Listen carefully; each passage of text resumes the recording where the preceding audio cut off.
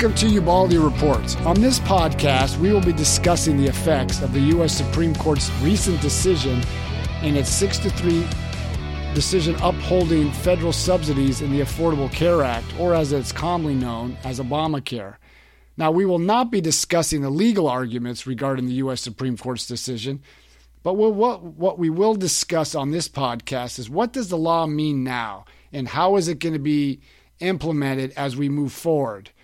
Now, the purpose of this podcast on Ubaldi Reports is to show what are the challenges ahead for Obamacare and its impact on the nation's healthcare system and, for that matter, the U.S. economy.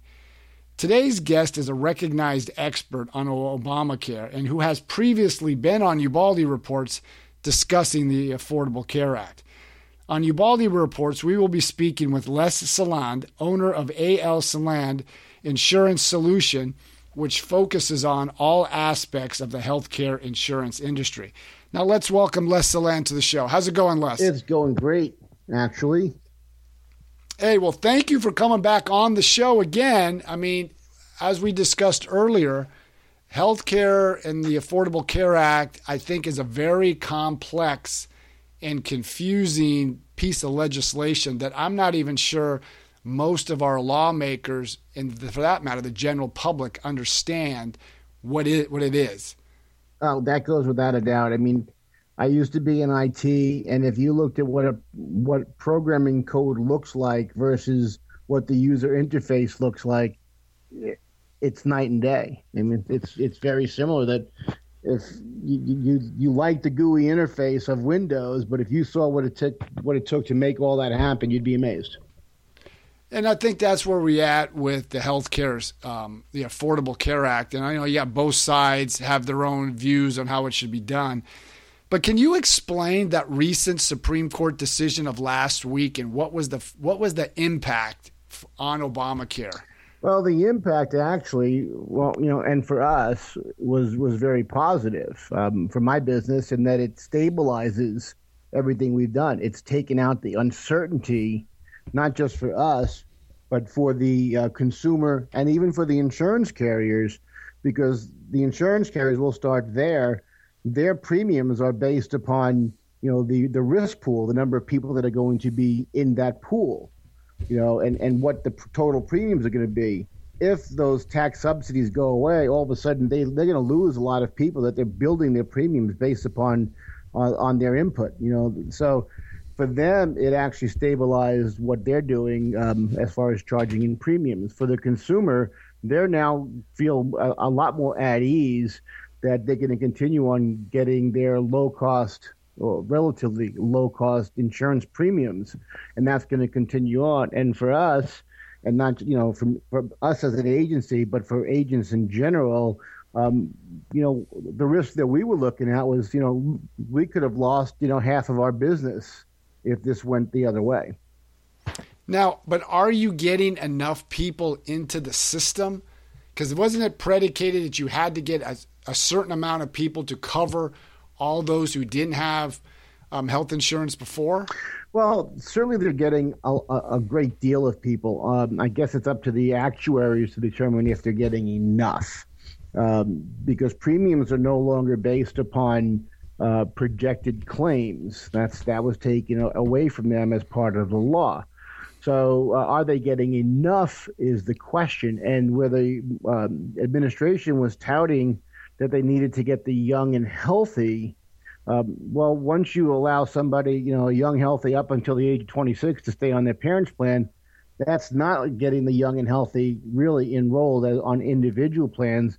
And I don't think it was so much the young and healthy that they wanted to get enrolled. I think it was more of the middle age and a little bit older, that 30 to 55-year-old segment that was healthy, because it was all about less usage and getting more premium. You take a 25-year-old may only have a $250 a month premium, but a 35-year-old with a spouse and two kids, or a 40-year-old with a spouse and two kids, might have $800 a month in premium.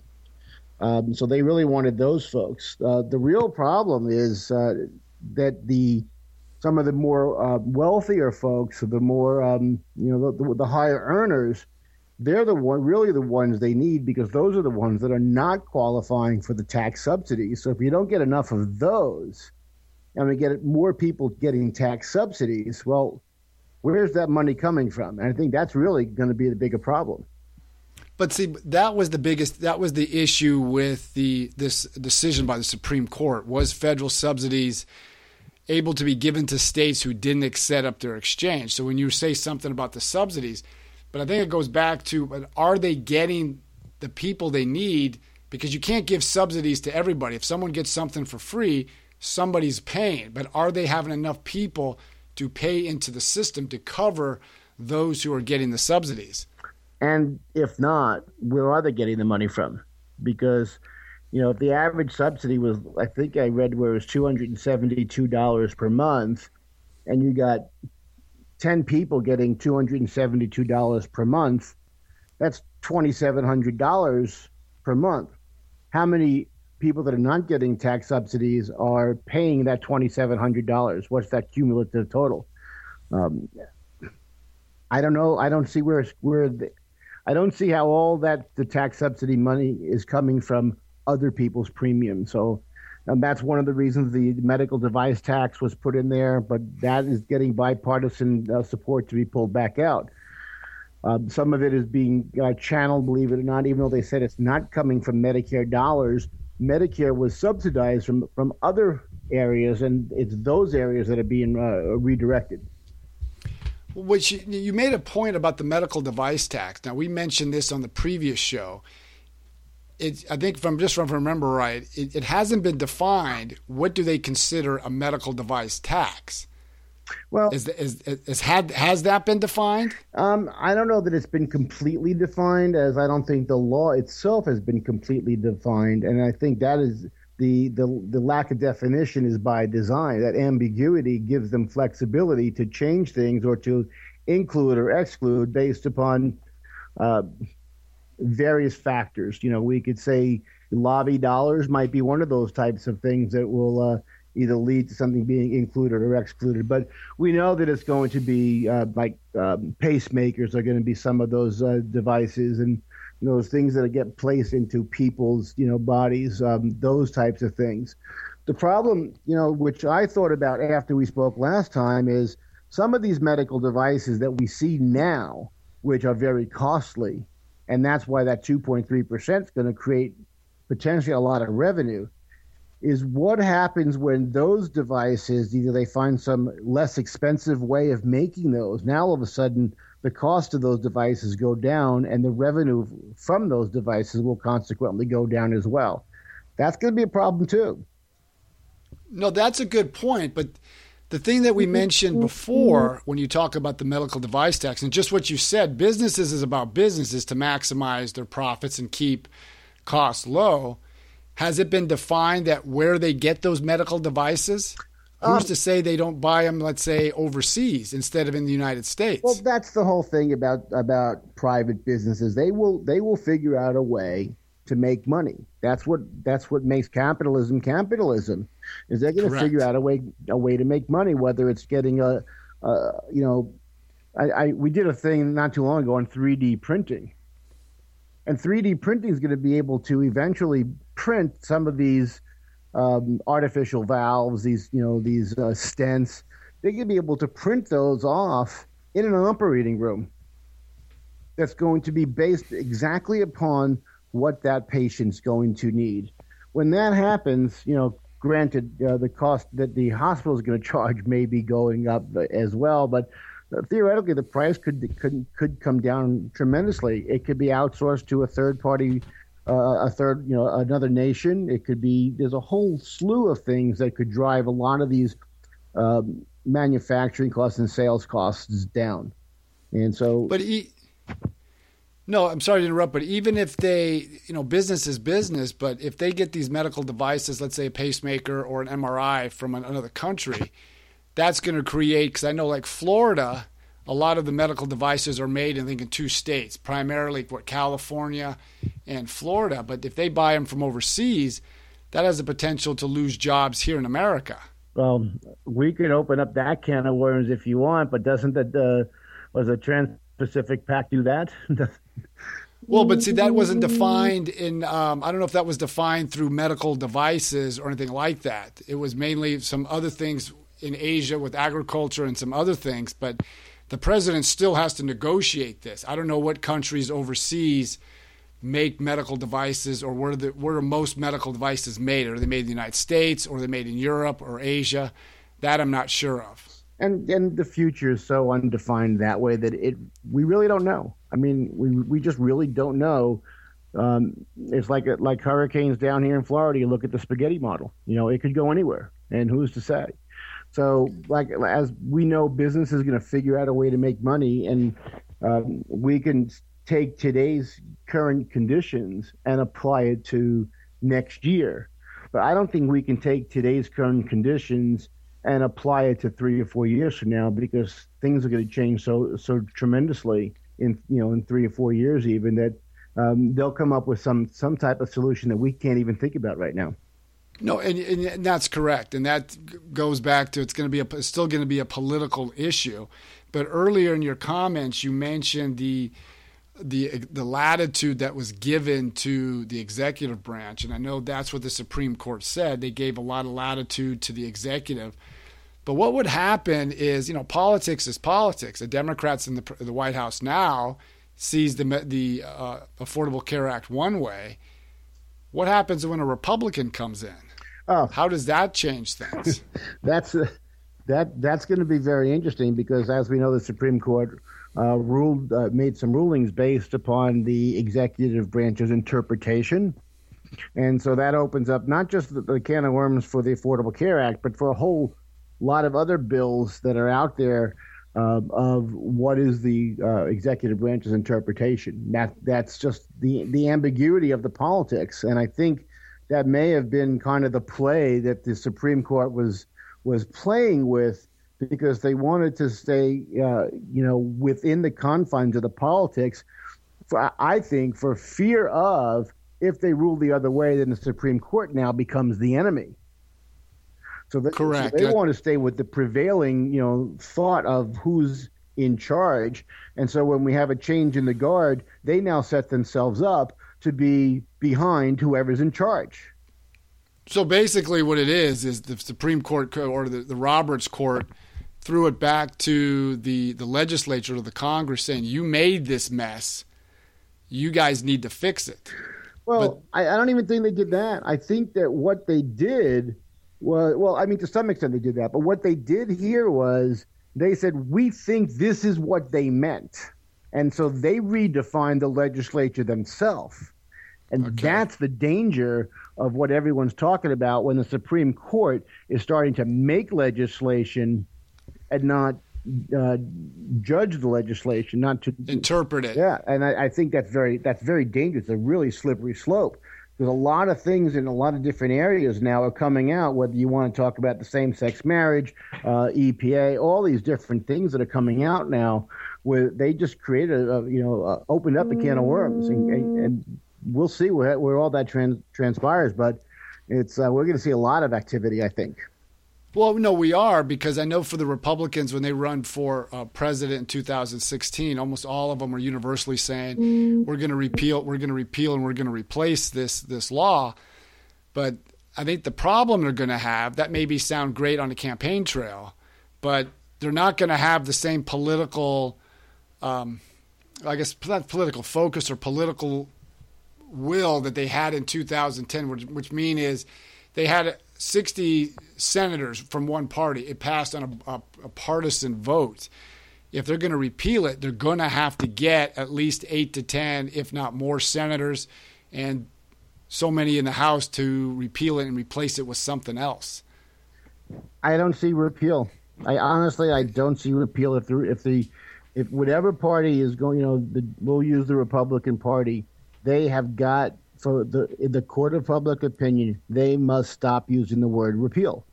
Either fix it, replace it, whatever, but stop repealing it, because, like it or not, there's a lot of people that want this law, whether they think it's good or bad. They want, and there's a lot of people that need it. And even in my opinion, from a humane standpoint, it's not a bad thing. How the implementation and the rollout, which is maybe half complete, maybe a little bit more than half complete, but some of the other things that we're going to see coming down the pipe are not so good. But I don't think that the majority want to see a repeal. So replace has to be there. Replace or fix. But see, even if they did replace it, let's just go with that argument. They did replace it. I still go back to the political dynamics that you had in 2010, which was almost the president had the largest Democratic majority since 1978. The Republicans aren't going to have that. If they say they take the White House in 2016, there's a 50-50 chance they're going to keep the Senate. Even if they do, they'll probably lose a couple seats. So you're still going to need, even if you just you fix it or you tweak it or whatever you do to it, you're going to need the other side. There's no other way around it because you have to get 60 votes to pass anything major like that out of the Senate. Exactly why repeal is not an option. And I would agree with you. I just don't think repeal, but that doesn't play to a base. But that's another issue and another time for the politics side. But I agree. Once it's in, it's in. Now they got to figure out how to maneuver around it. And I think there's, and correct me if I'm wrong, aren't there two big things coming down the pike? And that one is the employer mandate and the Cadillac tax. Well, and the employer mandate is here starting with January 1st.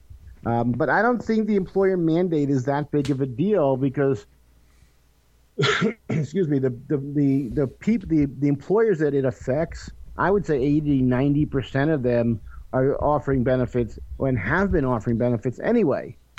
It's those marginal companies. You know, I've got a couple of clients that they clean homes. Okay, most of their employees are part-time. So when they factor in how they calculate whether they have 100 or more employees, it's all based upon the average number of employees. But just because you average more than 100 employees doesn't mean all those employees are eligible for benefits. They have to be full-time employees, which the administration and the law redefined as to 30 hours, and that's coming under scrutiny as well. Should a full-time employee be 30 hours? That could be tweaked out to 35 hours. So those small businesses that are on the lower end of the wage scale, they're just going to have more part-time employees than full-time employees, so they're not so much the issue. Now, what about those? I'm sorry, but what about those companies that have more than 49 employees? Do they get hit harder if you have more than 50 employees? Well, they're going to be mandated to offer insurance to their full-time employees. Plain and simple. But so they're either going to be dropping people down in hours because if they don't, they go out of business altogether. So, and we've already seen that. So we know that's going to happen. What's the quality of the insurance that the small business? I know if you got a certain amount of employees, you got to provide health insurance. But what's the quality of health insurance that they're providing their employees in relation to the cost that they have to pay? And I think that's an interesting point. And the point to that is when we see that the healthcare costs have dropped, and we'll see it, they'll start reporting those numbers. I've already seen the numbers, the healthcare expenses for 2012 has dropped. Part of that is because the cost of using your plan is expensive. You have more upfront dollars so we have a lot of people that have insurance, but they're not using their insurance because it costs too much to go to see a doctor or to the emergency room. So we're going to see some of those numbers, drop. But the point to that is the plans are not like they were 15 years ago. Those plans that we had 15 years ago are they're being priced out. Now, I'm sorry, go ahead. So in order to afford the insurance plan, we have to drop the type of coverage that it's giving us. So to your question, we're not getting covered on the less expensive types of procedures, doctor visits and those types of things. We're going to wind up paying more for those than we had in the past. Now, I've been reading in the news reports and throughout the media and stuff, you're seeing that insurance premiums are going up. And I know the insurance companies have to go to the states that they reside in to get the approval for doing that. Is that now because they finally identified, here are the factors, here's what's going on, there's no ambiguity, now we can move forward and we can get the actual cost of what the insurance costs?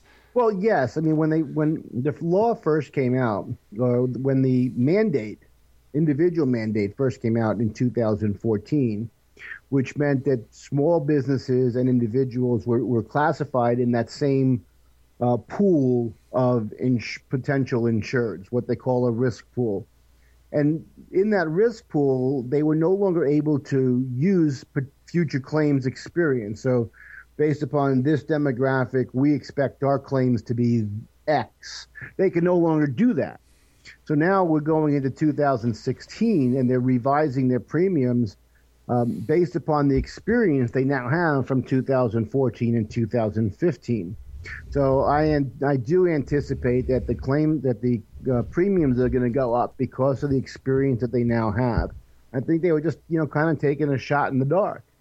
In the first year. In the second year, they had a little bit more data to create more accurate rates. But I think, coming in 16 and then again in 17, we're going to see these rates go up relative to what the premiums are, relative to what the claims and the demographics are.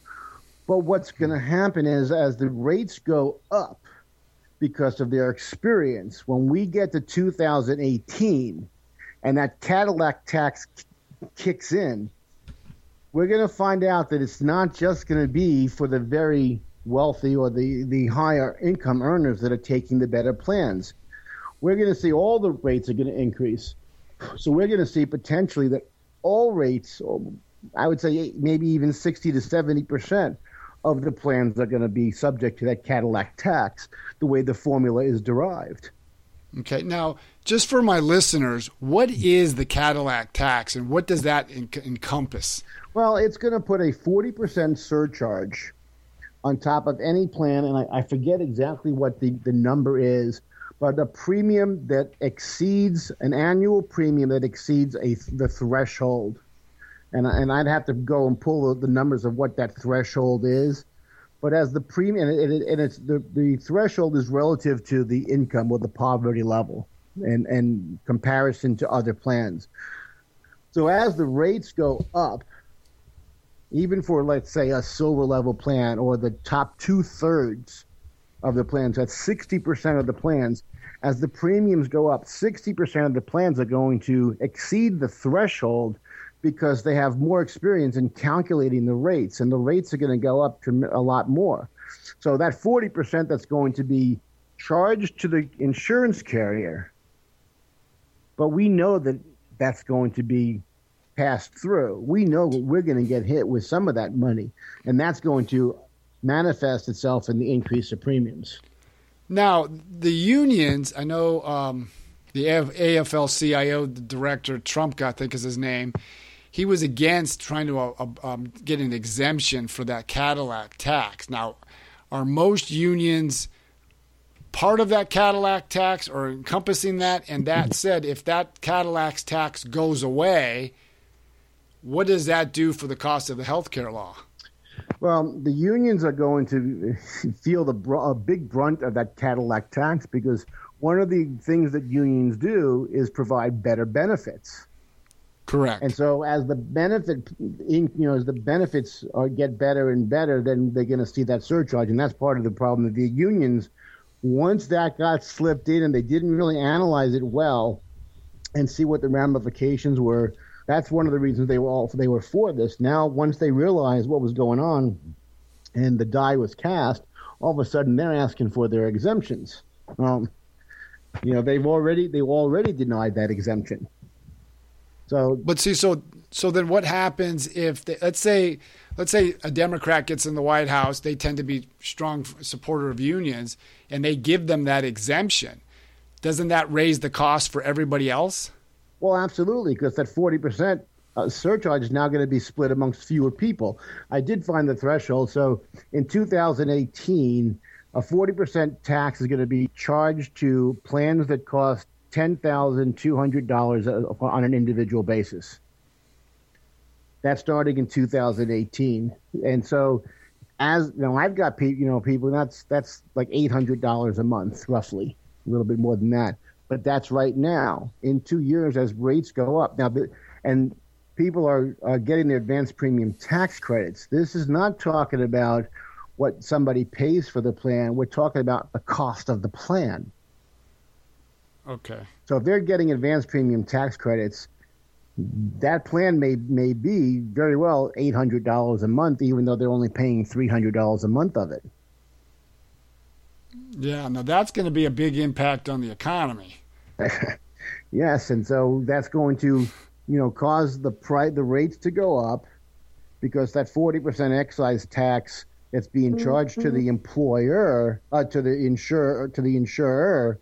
Remember, they've got this medical loss ratio that says they have to use at least 80% of their premiums to cover the cost of claims. Well, if that's going to be increased. That's going to be increased on the administrative side. Well, if their administrative side goes up, then that ratio of 20% administrative costs now becomes higher. So premiums they'll be allowed to increase the premiums to maintain that 80-20 ratio. Now, if they can't maintain that 80-20 ratio, I know it was somewhere in the Affordable Care Act, and I'm not sure what page, that they would get a bailout to cover if they don't meet their threshold. Is that accurate? And where is that money going to come from? It's all coming from the consumer's pocket. Exactly. So, exactly. So what will eventually happen is people will stop taking those better plans that the insurance will cover more, and they'll be using more bare bone plans, which means that their usage is going to decrease because they can't afford to use the plans. So the insurance company is really going to be on the hook for catastrophic type of events, medical expenses that are $10,000 or above. Well, if we do the analysis and we see that, the lion's share, of individuals use less than $700 a year of medical expenses, what does that tell you about the insurance companies? Their risk is being decreased. Their risk is guaranteed by the law as well. Yeah, so it's going to be interesting. Now, has anybody, with all these changes, and especially after the Supreme Court decision, I know it's fairly new, has the Congressional Budget Office, the nonpartisan group, have they analyzed, at least get a ballpark figure, how much this law, which was stated to cost this, how much does it cost now? They probably have, but honestly, if I looked at it today and compared it to what I saw last month, it would be a different number, and it's going to be a different number 6 months ago, and it'll be a different number in 6 months from now. So I really can't put a whole great deal of stock in that because, in my opinion, those numbers are skewed by, to benefit, whoever's asking for those numbers. They're asking for them for a particular reason. And in today's instance, it's the executive office wants the CBO to show that they're going to save a whole boatload of money. But they're not factoring in several things. And one of those things that, is completely outside of this is the cost of the debt. And as the percentage of the interest rates increase, that debt's going to increase as well. Well, correct, because that's what the Federal Reserve under Janet Yellen, they're looking at raising interest rates possibly September, maybe the latest is December, but they're eventually going to go up. And so the CBO, which is always where people don't know the difference between debt and deficit, and it's really the debt that is the concern because the deficit is lower when the interest rates are lower. Correct. Now with this thing with the Supreme Court, and this was all about the states and federal subsidies, how does this now impact the states, especially those states that don't have an exchange? Are they going to set up their own? But I know there's some states like Hawaii, theirs went broke, so they're jumping on the federal. Oregon did it. Maryland did it. And I think Cover California is not fiscally sound now. So how does this impact the states? I think that we're going to see more states dropping their own because they have to show that they can generate enough revenue to maintain their own exchange. Well, a lot of these probably, and I'm almost positive, they set up their exchanges based upon their states getting tax subsidies. because of the wording of the law, which said that only states set up the exchanges get the subsidies. Well, now that that's not the case, what's in it to the state to run their own? Well, considering the states have to maintain, I mean, I think it's over 43 states, including Florida, have to have a balanced budget. So that's why a lot of states didn't set up a state exchange, because the federal government, I think, pays 100%, and then each subsequent year they start to drop down. Well, the states, we're seeing it now, are broke. Well, and that was based upon the expansion of Medicaid, where the federal government would cover the cost of the Medicaid enrollees at 100% for the first, I think, 2 or 3 years, and then drop it down eventually to where the states are going to be required to pay 10% of the cost of Medicaid. The problem with that is nobody understands nobody can predict what the cost of Medicaid is going to be. And that's why a lot of states backed away from that, because that's the unknown that they could not factor into their budget. Well, but you make a good point, because the Center for Medicare and Medicaid Services reported, I believe there was $107 million in 2013. Now they're saying that Medicare and Medicaid will increase to $135 million by 2018. So I guess the question is, where's all this money coming from? Well, if they're talking about Medicare increases, that's just a natural thing, and we're seeing $10,000 people a day becoming Medicare eligible. Okay, but if we're talking about Medicaid expansion, now we're taking people from 7,000 something to be eligible for Medicaid up to like $12,000 to be eligible for Medicaid. So you got that $7,000 to $12,000 segment that if you haven't expanded Medicaid, those people in that income range, they're not eligible for either subsidies or Medicaid. So we don't know what that number is, but if you do add those people in, they're just going to increase the current cost of Medicaid, and the federal government's is not going to be funding it 100% going forward. I get the humane thing to do. Well, I live, we have a saying in our business of doing the right thing because it's the right thing to do. So I think it would be good if we could do it, but is it the right thing to do to cover a certain segment of the population at the risk and risking a whole larger segment of the population? What is the right thing to do? And that is ultimately the question that I can't answer. Well, but see, I think that's a valid point, because Medicare and I know Medicaid, our entitlement systems are taking up well over, I think, 60%, depends what reports you go to, of the budget. Well, I would say Medicare is an entitlement system. I wouldn't say Medicaid is.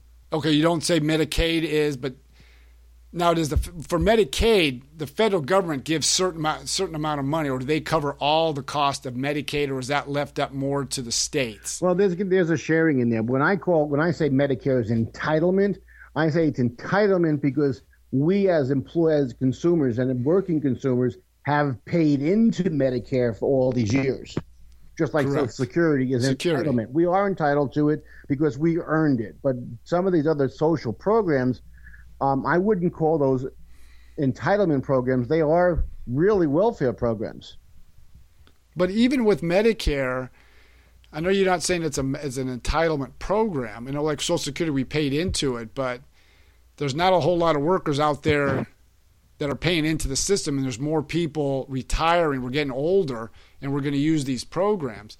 But from what I've been reading, Medicare is not really as solvent as people think it is. Medicare? No, because some of the ulterior funding for Medicare, we've been paying into with our Medicare tax out of our paychecks, for years. But that's not the only funding for Medicare. And some of that alternative funding is now being redirected to cover some of the costs of the Affordable Care Act. Yeah, so it's interesting as this law moves forward. I mean, I'm not sure they thought through everything. I mean, you can't think of everything, but I think it's thinking the way it was presented, the way it was put through, that there are some challenges ahead to this thing. Look, consider this one. when the CBO put together their budget on future costs, what did they calculate as the cost of medical care when it came to reimbursements to doctors? The current costs or future costs? Because that's changing now. That once that gets through and signed, they're going to get increases. The physicians and hospitals are going to get increases on the Medicare reimbursement. Did they calculate that? Or because that was 11 years ago, the last time they had an increase.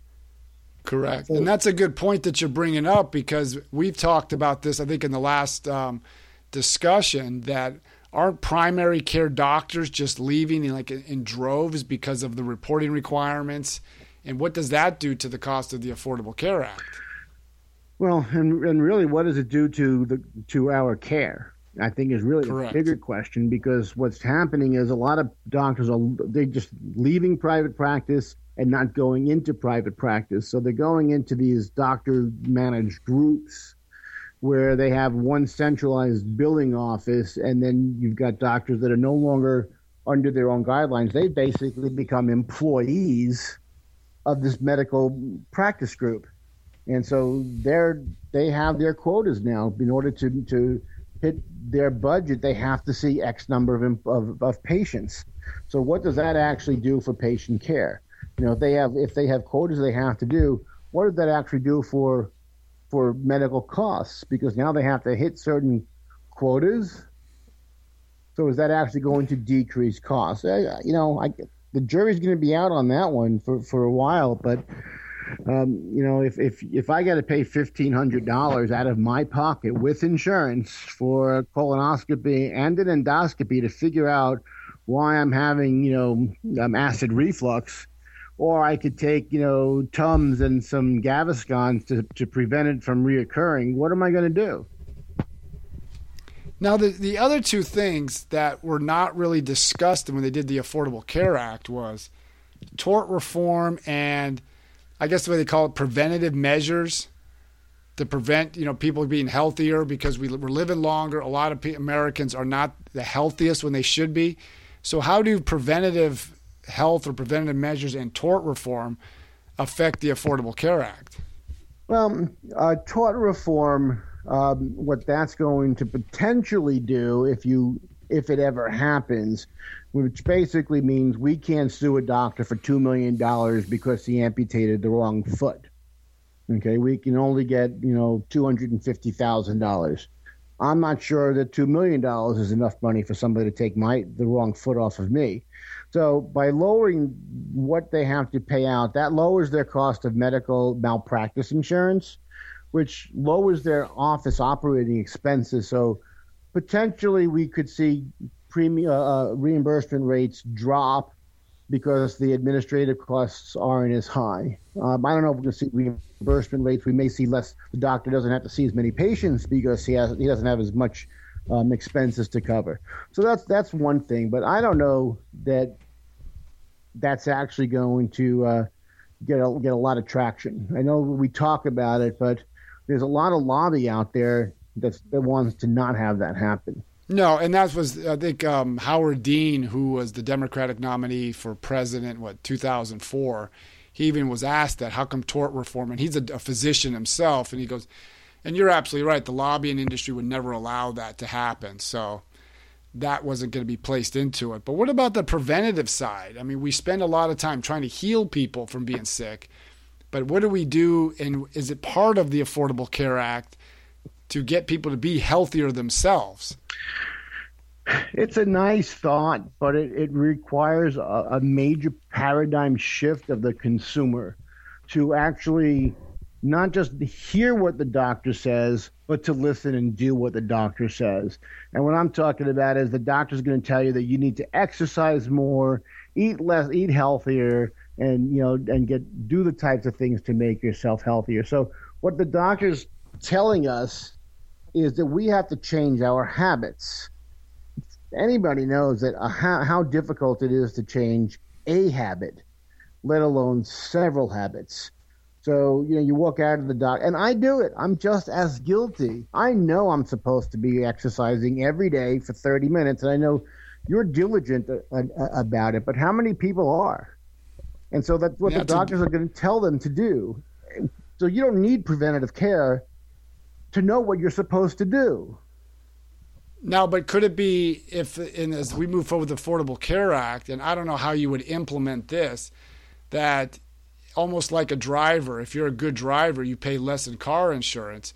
If you live an unhealthy lifestyle or your body mass is not proportionate to whatever standards are set, that you would pay more in health insurance just because you're going to be using the healthcare system more than somebody who's healthy? Well, that's one of the things that I grandstand about, and that is that some of the money that they're taking in, or however they're going to fund the Affordable Care Act, that they need to fund education.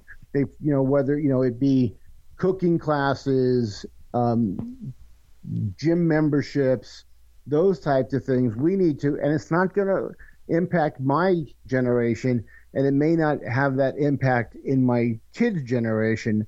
But if we can start it on my grandkids' generation, then yes, I think that the future could change, because we need to change the culture of society, and that is to get away from convenience and stop putting the kids in front of on the Xbox to keep them busy. No, that's a good point. I mean, I remember when I was a kid, you spent more time outside than you did inside. Going outside was the punishment, right? Get outside and play. Don't come in until the sun goes down. That's the way we were brought up. But you rode bikes. You if you wanted to get somewhere, it was use your feet to get where you need to go. And it seems like today, I mean, I exercise fairly regularly, but you don't see a lot of young people in the gyms anymore. No, if I want to buy something, I jump on the internet and I pay for it and have it delivered.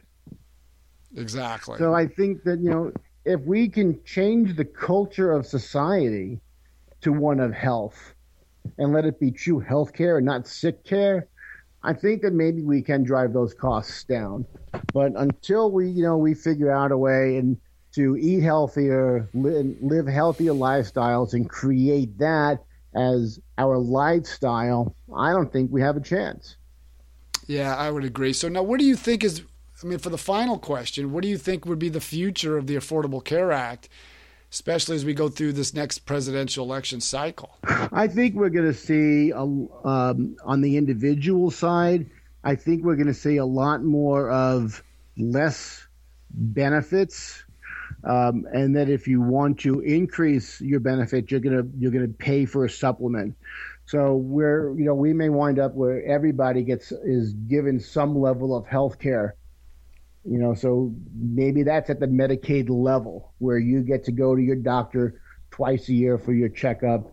And if you're really sick, you get to go to a doctor. But any kind of elective procedure or anything like that, they're not going to do that. But if you're in a position where you can afford to buy some type of medical supplement like they do on the Medicare side, then those people that have a little bit higher earners, a little bit more income, they're the ones that are going to go ahead and pay for that kind of coverage. Yeah, I just think this isn't going away anytime soon. I know both sides are entrenched in their ideology, but I think both sides are going to have to come together at some point. We're not going to be like it was in 2010, Republicans and Democrats, and I think no matter who becomes president is going to have to work with the other side to fix this or whatever they're going to do with it and how it ever metastasize out of this. I think people need to accept, the fact that this is what people want, and that our elected officials have to stop acting on what I want and start doing what my constituents are asking for. And they're asking for health care. The problem is that it's going to be cyclical, where they were getting health care before, except that the doctors or the hospitals, that they were the ones that were absorbing a lot of that cost. Well, yeah, and that's one thing we didn't even go into, and that could be another discussion, because that would be another couple hour talk on that. But Les, how do people find out about your company? Well, locally, they can find us in a lot of community activity. If they want to check us out on the web, it's AL Saland Insurance. That's A as in April, L as in Les, and then SALAND, insurance.com. If they want to give us a call, it's 813-995-0292. We're here pretty much Monday through Friday from 9 to 6. Clients of ours, they've got my cell phone number, so they can get a hold of me pretty much 24/7. And that's pretty much it. We're gearing up for another round of certifications coming up in another 4 to 6 weeks between the marketplace and Medicare. So we'll be ready to go for 2016. I think we're going to see some interesting changes in plan designs. Like I said earlier, the insurance carriers have a lot more experience under their belt than they did even last year, let alone 2 years ago. No, I would agree. I think changes are coming, but I want to thank you, Les, for coming on again to explain. This is a very complicated issue and topic, and I do appreciate you coming on again to explain the ramifications after the Supreme Court's decision. So I want to thank Les, who's the owner of Les Saland Insurance Solutions. As you can listen, if you listen to this, he's a recognized expert on the Affordable Care Act or Obamacare. Continue to listen to Ubaldi Reports. We're going to have more individuals like Les to discuss the hot topics of the day. And if you get a chance, you can read my book, The New Business Brigade. The premise is why businesses need to hire veterans and the untapped resource they represent. So you can find The New Business Brigade on Amazon or Barnes & Noble or any of the major book distributors. And if you get the chance, go to iTunes and Stitchers and sign up for free and listen to this podcast and leave a comment and what you think of it and what you want to hear in the future. So I'd like to thank you, Les, for coming on the show. You're welcome, and thank you for the opportunity, John. Anytime. Have a great day. And for my listeners, continue to listen to Ubaldi Reports.